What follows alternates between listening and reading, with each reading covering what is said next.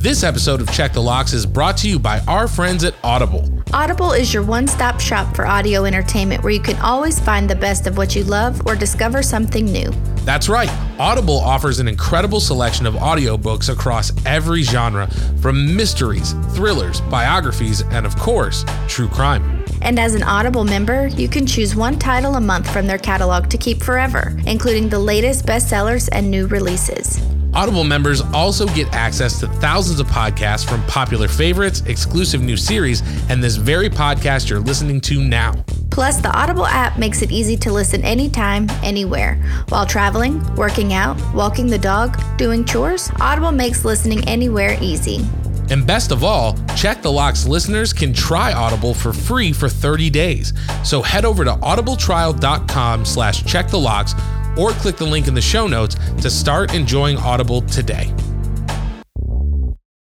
Warning, Check the Locks podcast is a true crime podcast and may contain graphic descriptions of violence, murder, sexual assault, and more. Check the Locks podcast is not appropriate for all listeners. Listener discretion is strongly advised.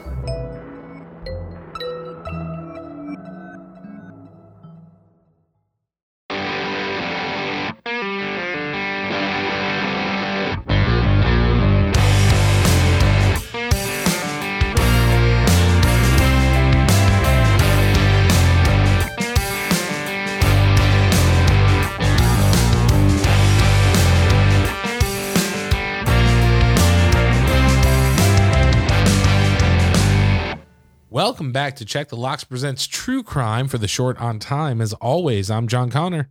I'm Olivia Cornu. Saying thank you for joining us this week as we dive into yet another truly terrifying, bite-sized true crime case. Before we get started, as always, Olivia, it is wonderful to see you. How are you? How has your week been? I'm doing really well. Kind of got a little bit of a headache going on this evening, but I'm making it. I think it's all just sinuses. How are you? I think it is just that time of year. Kara has a swollen lymph node right now. I've got some like weird drainage stuff. So I think it's just allergies and the Canadian smoke show still blowing in and stuff like that. So hopefully everyone gets feeling better soon, but just making it through. I'm excited for this case. I was looking at your notes and definitely looks like it's going to be interesting. I can't wait to talk about it. I know I'm short on time. I know you're short on time. The listeners are like, stop yapping. Should we just jump into it? Yeah, let's do it. Let's do it. On Memorial Day weekend 2018 in Thousand Oaks, California, 27-year-old Bryn Spetcher spent the day with her friends.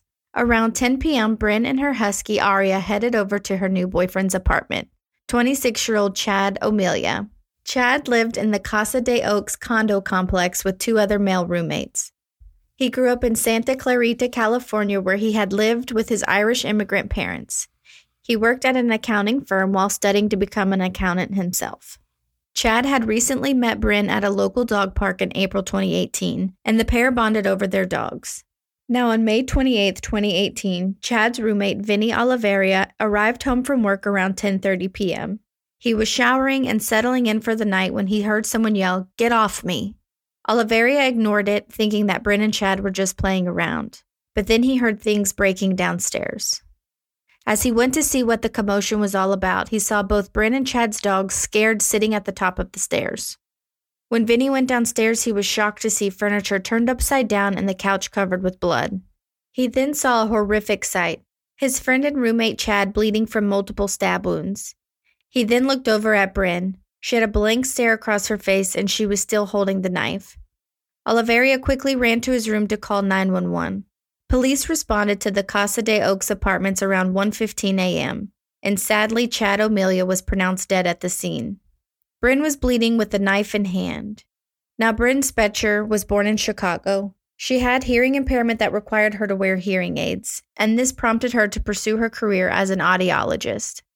She graduated from Washington University School of Medicine in St. Louis, and after, she took a job at the Thousand Oaks UCLA campus in 2017.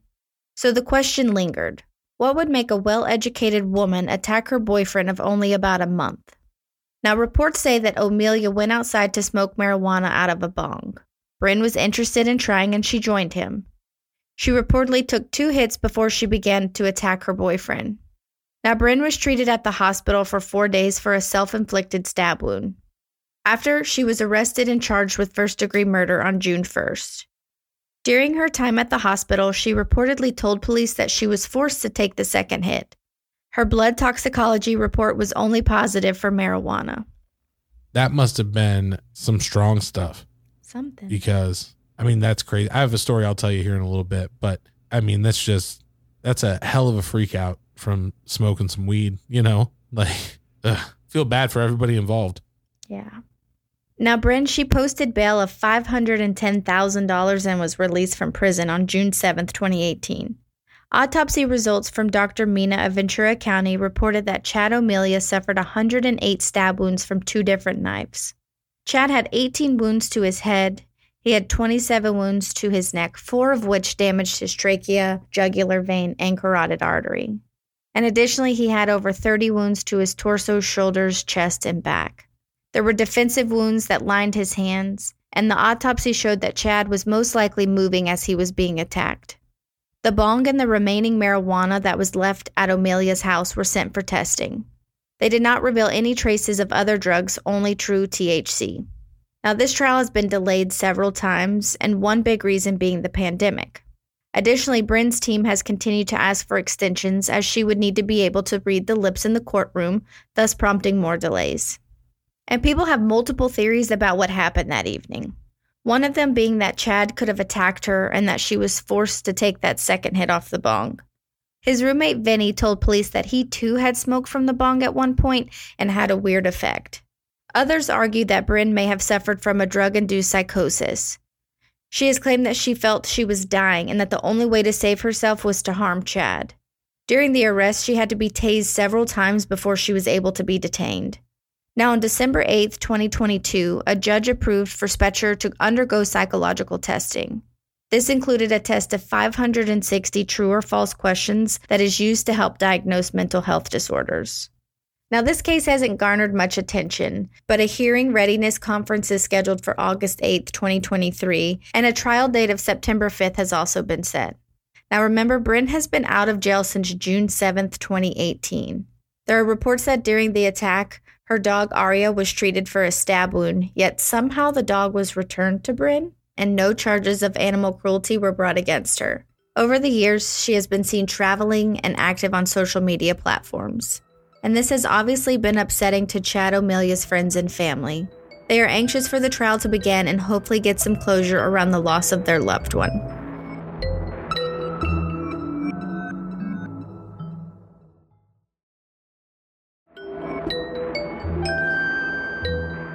That's it, John. That's my case this week. This is absolutely crazy. And I have to tell you, I think, in my opinion, just based on what we covered in the story, I definitely think that this is drug-induced psychosis. I think she had never smoked weed before and went a little hard in the paint, and it took her to another dimension, and she'd lost her mind for a little bit. And I say that because I have experience with something similar. So, oh my. I do want to give a warning because somebody named Ed_is_just_human made a comment on our Instagram about how I have a lot of stories to share. So, Ed, we're sharing another one. Thank you for listening to the podcast. But I did reply and tell you I had more stories. And so I'm going to share one that I feel is relevant to this case. So I've talked about it before, but when I was a younger man, I played in bands. John smoked weed. I enjoyed marijuana as a young man.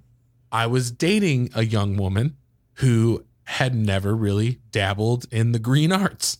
And one day I went to band practice and she came with me. And it was on that day that she decided that she would like to finally try a little bit of weed.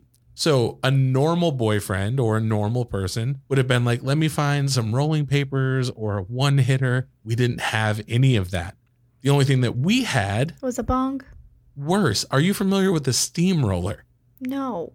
So a steamroller is just a giant glass pipe with a little bowl on top. So you put your mouth on one end and your hand on the other, and you light the little bowl and the whole pipe fills with smoke, and then you take your hand off. That's a normal steamroller.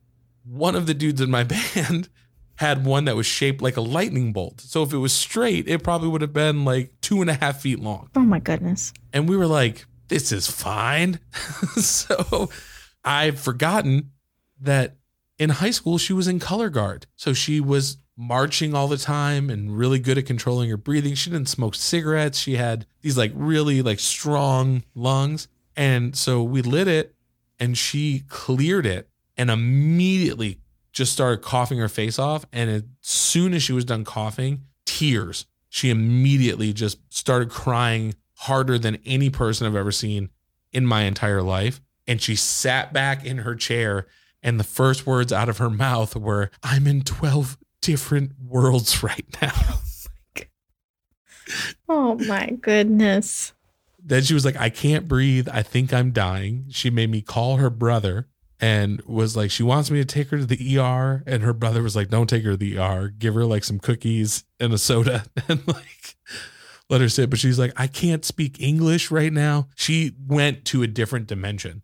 And as you were going through, I was just vividly remembering that. And I'm like, oh, this poor girl, she had the same thing, but something in her like. She felt she was dying is what the reports have said so far. You know, I'm interested to know what actually comes out, but that she felt she was dying. And the only way that she knew how to save herself was to harm him. It was like she was saying she heard voices. And so then there's rumors that she was schizophrenic, but you shouldn't have like an instant break like that. I think smoking off of the bong truly probably did induce this drug psychosis.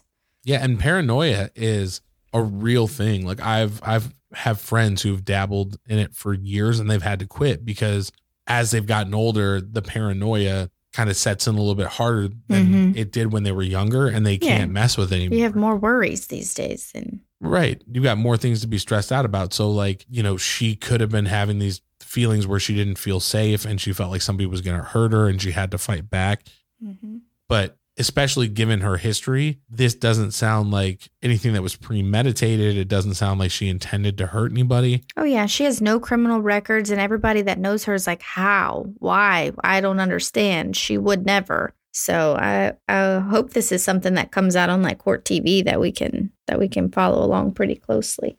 Yeah, it's going to be very interesting to see because and again, you know, complete speculation, but I could very much see, depending on what the results of the psychological exams are, I could very much see her getting away with minimal time, if like no time at all.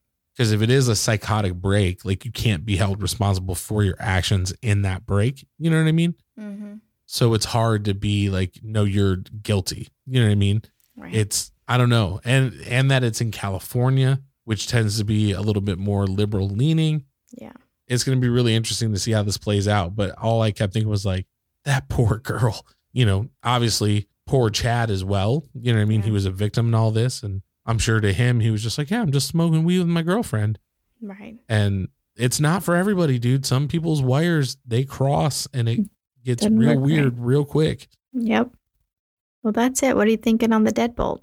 I mean, deadbolt test, I think I'll put this at a 4. It's going to come in rather low. You know what I mean? Maybe it's because, you know, in my experience, I hung out with some professionals. I wasn't worried about anybody, you know, having massive panic attacks or psychosis or anything like that. But it's not something that I'm worried about happening to me. It's not going to make me go and check my locks tonight.